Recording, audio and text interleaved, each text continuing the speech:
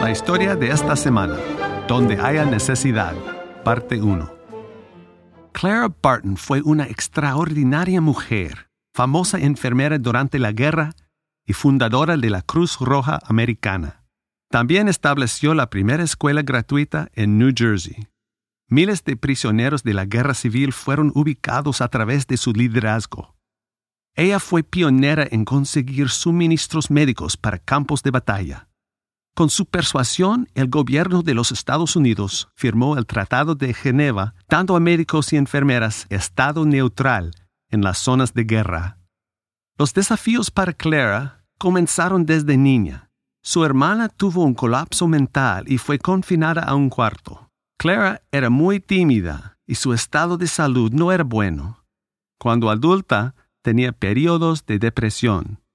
Ella desarrolló 2 reglas de acción: no preocuparse por lo que no tenía solución y permanecer en control cuando estaba bajo presión.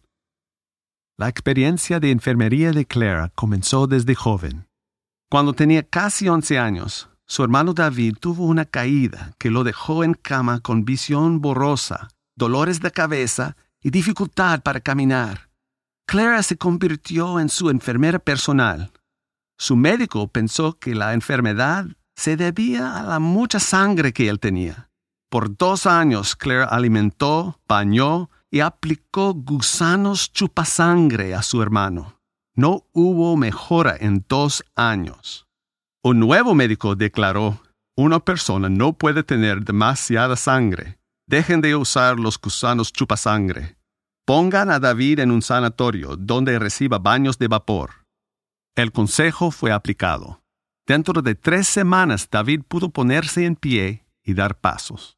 Desde adolescente, Clara notó que amaba ayudar a la gente. Ella preguntó a su padre: ¿hay algo que puedo hacer para ayudar a la gente? Pronto empezó a ayudar a niños pobres. Cuando una epidemia de viruela azotó a su pueblo, ella atendió a muchos hasta que se contagió. Era difícil para Clara pedir algo para sí misma.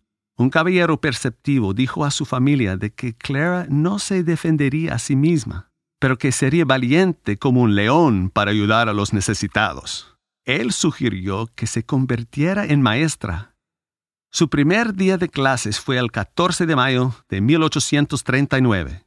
Con solo 17 años, era maestra de 40 alumnos. Un día, durante el recreo, sus estudiantes jugaban béisbol. Ella observó que ninguno sabía dar un giro al balón para efectuar un lanzamiento rápido. Ella aprendió esa técnica de su hermano David. Clara enseñó la técnica a los jugadores y así logró ganar su admiración. A menudo, Clara fue elogiada por la excelente disciplina que sus alumnos tenían.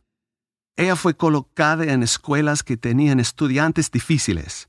Su mente ágil cambiaba clases aburridas por clases activas. Ella se convirtió en leyenda como profesora.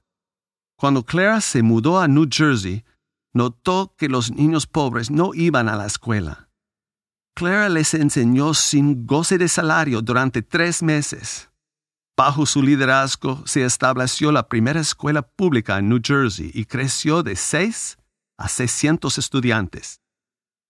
La junta escolar pensó que un hombre debería ser el director de esa maravillosa escuela, y Clara su asistente. El resultado fue desastroso. Clara renunció. A los 32 años se mudó a Washington, D.C. y comenzó una nueva carrera. Soy Scott Thomas por Barbara Steiner. Pronto escucharemos acerca del servicio heroico de Clara durante la Guerra Civil Americana. Por favor, visita thisweekstory.com.